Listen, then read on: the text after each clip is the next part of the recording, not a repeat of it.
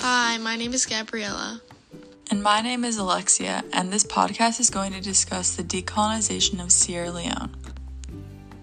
Firstly, the textbook definition of decolonization is the process of a country withdrawing from one of their colonies, leaving the colony as an independent nation. Between the 1940s and the 1970s, 36 new states in Asia and Africa achieved independence from their European rulers. There was not one process of decolonization. For example, in some areas it was peaceful and orderly, and in other cases independence was achieved only after a long and violent revolution.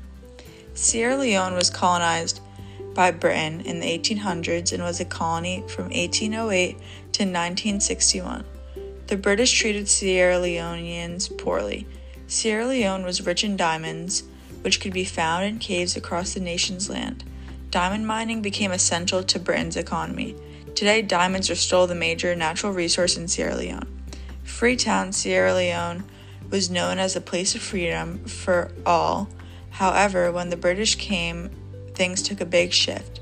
The native people were treated as the lower beings and were taxed very highly. They were also denied previous freedoms they once had. Sierra Leone gained its independence from the British on April 27, 1961, with the help of the country's first Prime Minister, Sir Milton Margai. In 1951, Sir Milton Margai founded the SLPP, which is the Sierra Leone People's Party, in which he governed his country to its independence. Sir Milton led Sierra Leone to its independence in a non-violent manner. His main goal was to maintain peace and unity in his country after fighting for independence for almost 50 years. Sir Milton gave a message of independence on April 27, 1961, to the people of Sierra Leone, stating, "I ask you to deal fairly and honestly with your fellow men, to discourage lawlessness, and to strive actively for peace, friendship, and unity in our country." Shortly after Sir Milton Margai gained freedom from the British, he unfortunately passed away at the age of 69. This led to Sir Milton's younger brother, Sir Albert Margai's reign over the country of Sierra Leone, failing all of Sir Milton's plans at a successful country.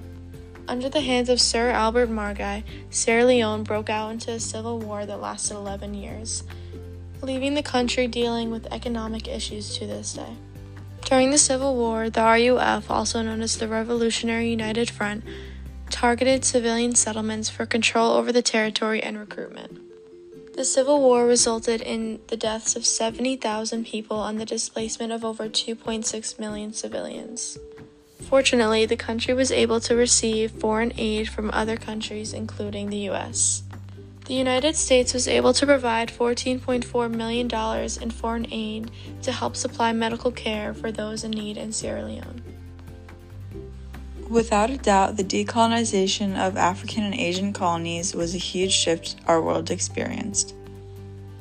The information in this podcast is from New African Magazine, Britannica Online Encyclopedia, Nations Encyclopedia, and BBC. Thank you for listening to our podcast, and we hope you enjoyed.